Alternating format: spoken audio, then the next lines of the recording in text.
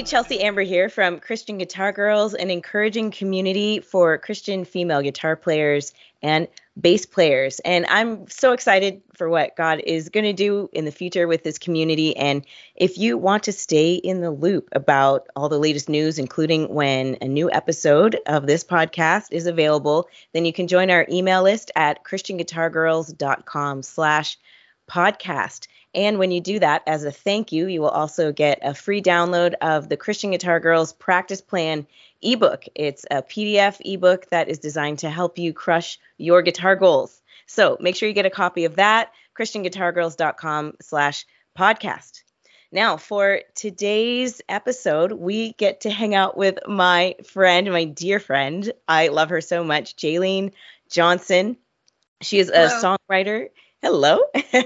She is a songwriter and an artist/songwriting coach with over 2 decades of experience in the Canadian music industry. And she is now the vice president of the Gospel Music Association of Canada. And she leverages her creative skills and experience combined with background in education as a coach, helping artists and songwriters to hone their skills, get unstuck, and find positive ways forward with their songs and their careers. So hello, Jaylene. Welcome to the podcast. It is great to be here. It's always awesome to talk to you, Chelsea. Oh, thank you. So we are pretending that we are 2 friends across the coffee table at a coffee shop, although we are about half a country away from each other. You're based in Winnipeg, and I'm here in British Columbia. So what are you drinking? I have a lovely Pepsi Zero here, just to give me a little pick-me-up before I head into that supper and bedtime hour with my kids. Yes. Well, today I've got my my green tea. I'm a big green tea lover, so that seems to be my go-to. I feel like a lot of these podcasts, that's what I'm drinking. Awesome. So, Christian Guitar Girls, it's a Christian Guitar Girls podcast. You do play guitar, and I'm curious, when did you start playing guitar? Let me see. I started playing guitar actually when I started writing songs more seriously, as a way to, I guess, inspire other ideas. I'd been to a songwriting workshop, and one of the suggestions had been to try a different instrument. So I was a singer and a piano player, and I decided to pick up a guitar and learn some chords. I never really had formal lessons, and my guitar playing definitely still suffers as a result. But I did pick up a few lessons just before I wrote my Potter and Clay album, and, learned a few other things.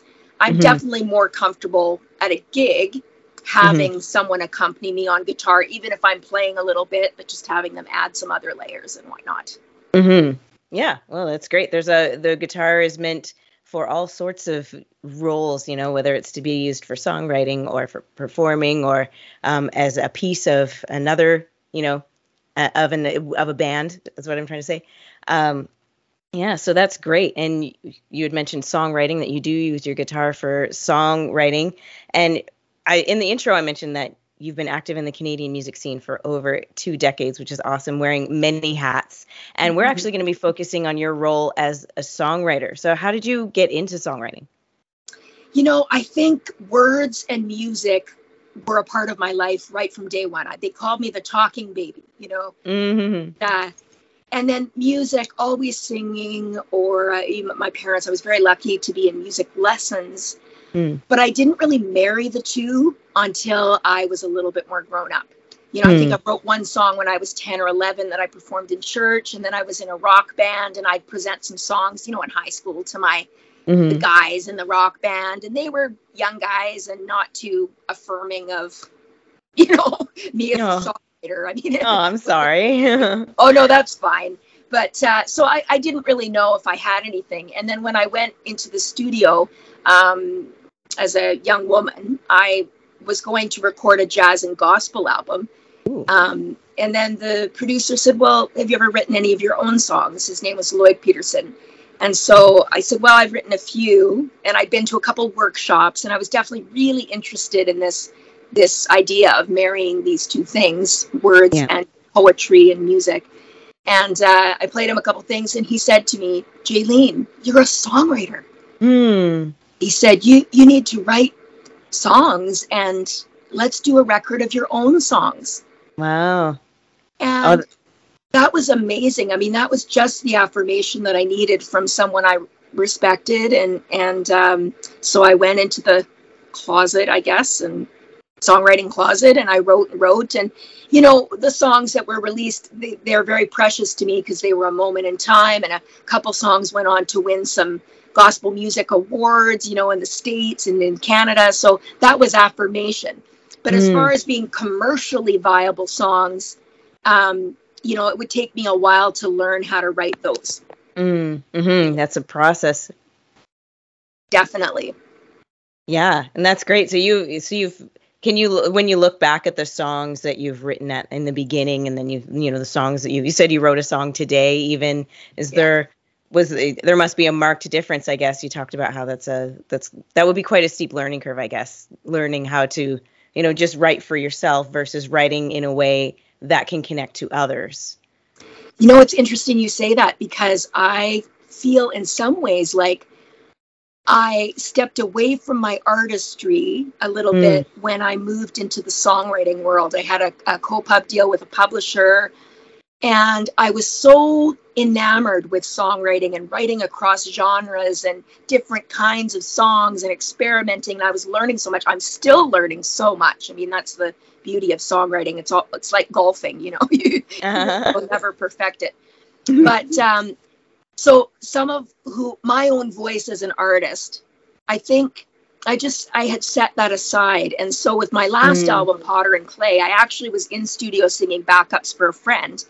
And I had this notion, this feeling inside, like I needed to go back and write some things for myself. It had been a few years since my last album, I think 5 years or something. And I said to my friends in the studio, so I have this trip to Nashville booked, and I was going to go and co-write some songs and network and do all that. I try to do that regularly. Everything's booked. I have my place to stay, but something inside me is telling me to rent this cabin that I found on Kijiji and just go by myself and see what comes out. And they all started chanting in the studio, "We want cabin songs. We want cabin songs."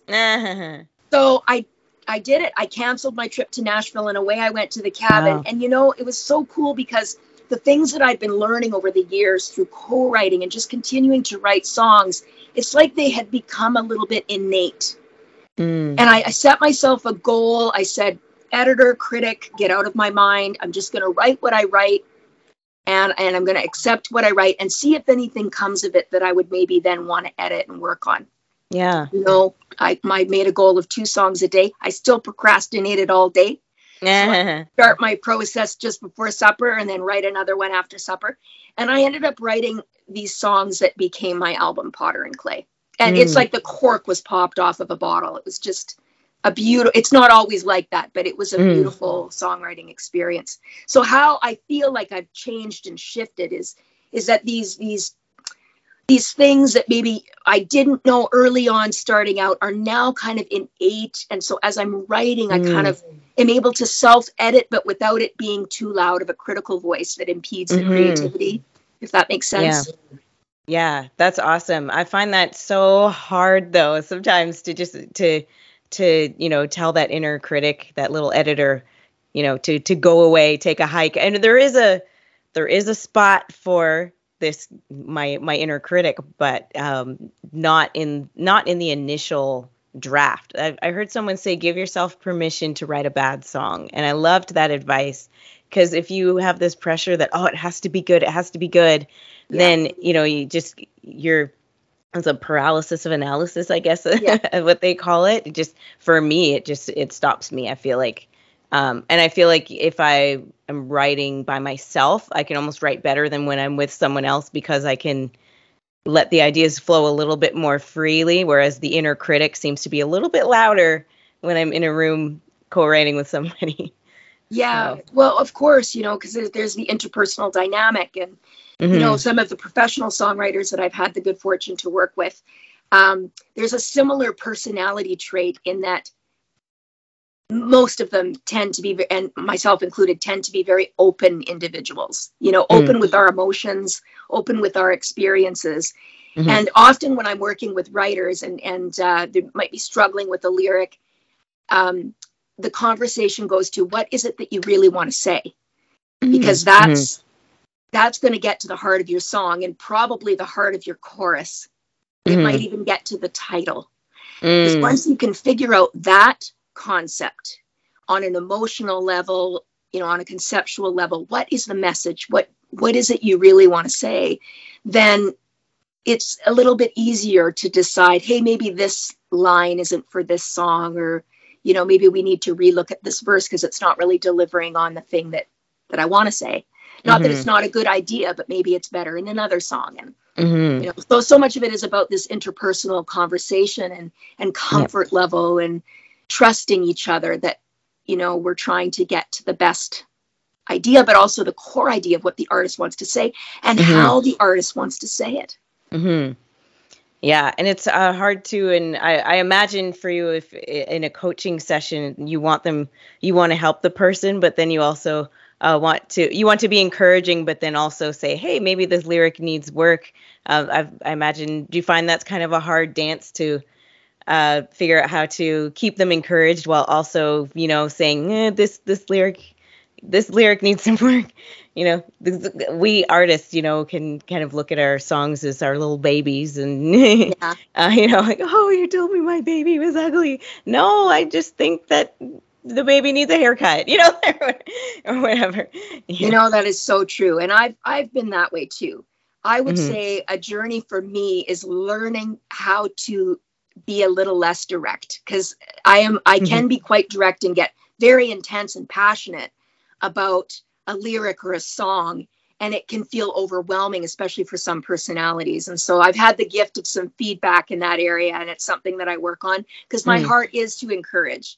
And I also think there is a balance to be struck between finding a way to move a song forward in a way that's going to connect really well emotionally, but also drawing out the artist's unique voice and their unique way that they can say it, because that is what's also cool to people, is hearing something that is unique and that's not just a cookie cutter of everything else. And honestly, if the artist doesn't feel comfortable singing it or doesn't feel comfortable with the words, they're not going to sing it. They're not going to record it. So, an act of service that I need to do and to learn to do better and better as a coach or as a co-writer is to encourage, to provide an environment, where those best ideas can come forward. Yeah. Well, we've worked together songwriting, and I've found you to be very encouraging, and I like that you go in with a servant's heart, I guess, to use popular language.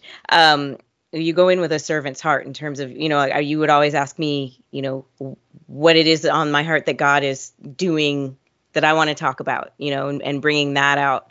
I've had experiences with other songwriters who shall remain, actually one in particular, who shall remain unnamed. It was my first time down in Nashville for a songwriting trip, and he just would not listen to anything I was saying. Like, I kept saying, these lyrics aren't me. They're not me. They're not something that I would naturally say. And I kept saying that over and over again. And he just kept barging ahead, not listening. And guess what? I never used the song. Yeah. So I love that you go into it with a servant's heart for the artist in terms of wanting to bring the best out of them rather than, my experience with this other particular songwriter. And this, that songwriter, he's very talented. He's written with other people. He's had a lot of success. So I wish him well. There's no hard feelings. It's just, I just found we weren't seeing eye to eye. So I appreciated working with you and seeing, like, oh, wow, she really does want to see what God is doing, what God has laid on my heart, and help me serve that up. So thank you for. Oh, well, Chelsea, you bring so much to the table. You make a co-writer's job easy. And honestly, this aspect of my person is something I'm learning still. It's definitely the posture that I want to have is the posture of a servant. I have lost my ability to sing. It's a story people can read about on my website. I've been very public about it. And so now I find myself in this support role. And there's an opportunity here. So I need to posture myself. But even in that, I can get so enthusiastic and passionate about serving and helping, and that it can be overwhelming too. Make sure that, I temper my passion a little bit, and just, walk with a little more awareness than maybe I have at times. I think it's great. I've enjoyed your passion and enthusiasm, just thanks, to write with someone if they're not excited about the song. I can't imagine how discouraging that would be. So I think that's actually a strength of yours thank you. To be very passionate. So thank you for that, and the way that you support your fellow artists. And you said that you just wrote a song today, actually. Can you tell us a little bit about that song? Oh yeah, I've had the good fortune of working with an artist named Kelly Badeau. She's a world artist. I met her at church a few years ago. Her and her sister, actually, her sister's an artist in the Christian music industry. And I fell in love with their talent, their abilities. And so today I had the chance to write with Kelly, and we've been working on a song, and it's a up tempo, which I find a little harder to write. It's up tempo, and it's got a great message, but without being too cheesy deep. And it was just super fun to write it with her. And I hope she'll record it and that it'll go well and everybody will have the chance to hear it. Awesome. And I think you've done a song with her before, haven't you? I believe. A couple songs. Okay. Awesome. What were the other songs, so people are able to search up the songs you did? We wrote a song called Hypnotizing, a song called Promise. With Kareen, I've written Perfectly Made, which is a really fun song, based on the Psalm 139. Very cool. So, that's been great. I've had the chance to actually, if people want to check out a song we've been listening to a lot in the car, there's a re-release of a song I wrote with J.J. Heller called Keep You Safe. And it's a lullaby. And of course, having young children, just keeps my heart. And they're constantly asking for the lullaby now, but they did it with symphonic instrumentation, and it's on, I think it's I Dream of You Volume 2, but people could check that out. It's just lovely. So in all of your experience with, writing with songwriters of different levels, people who are just starting out, and then people who are very experienced like J.J. Heller, what makes a good song in your opinion?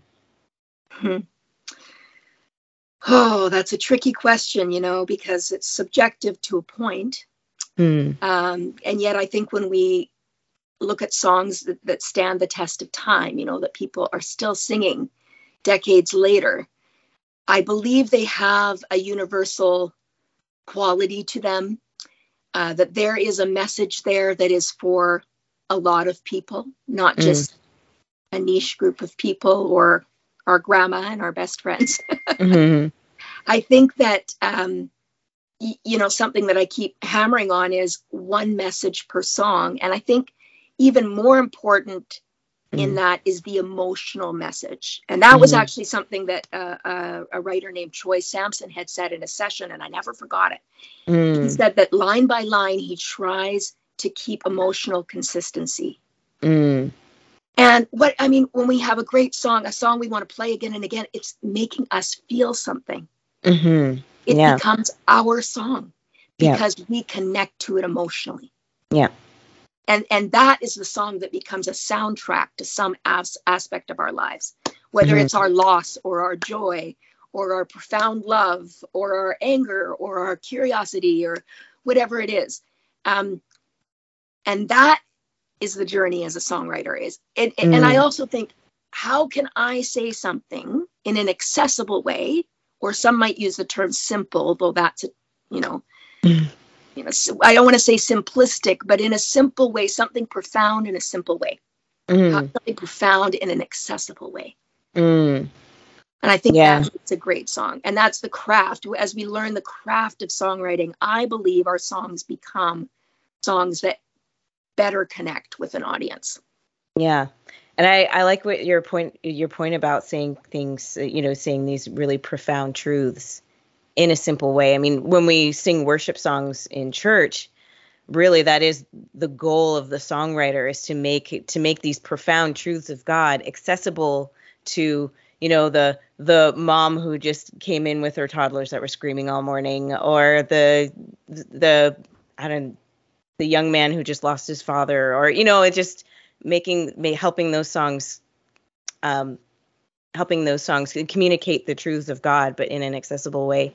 And so I love that, because I think sometimes artists can get a little bit offended when you say, let's say it in a simple way. They're like, what?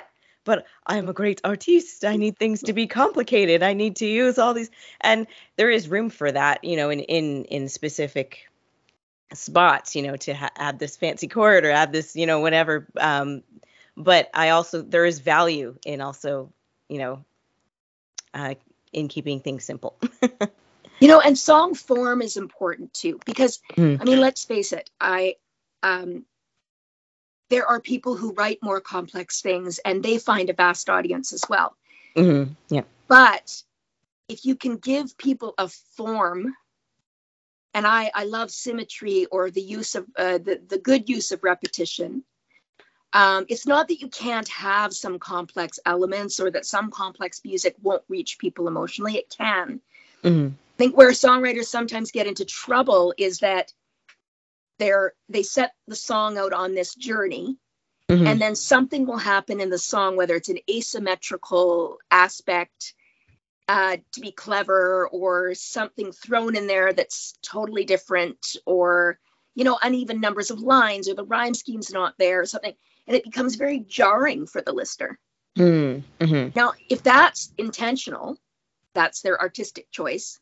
But sometimes I just think that's a novice error, Mm-hmm. And so I do wonder, even in the more complex things, there's still form of some sort. There's still something, a motif even, or some emotional consistency there. Yeah. That the listener can grab a hold of. Yeah. You want them to be immersed in the moment. And that's another thing I will say about songs, that often great songs have moments. Think of a Coldplay concert, right? Mm-hmm. Yep. Or a lot of these big acts that have had mass appeal. There are moments that happen in their songs, and when they get to the live stage, they can pull these moments out and just deliver them in a really cool way live. And the whole audience knows the moment's coming, and they want to participate in the moment. So I don't know if any of that makes sense, but I think about it does, yeah. They write with people. What are the moments here? I love that. I think about that kind of for production, on the production side of things, because if I'm recording a song and I'm picturing how to do it live, then I think, what are some moments in this song that I could really, what's the word I'm looking for? And just kind of extract, what moments can I extract from the song? So sometimes if we add some stomps and claps in the production, for example, then that translates to something that I can do for audience participation in the live concert, to help bring people in, to get them moving, get them participating, and, actively involved. So yeah, I love that. So do you have one encouraging word or piece of advice that you could offer a budding songwriter, or someone who's just getting ready to put out their first song? One? Well, if you got more, that's fine.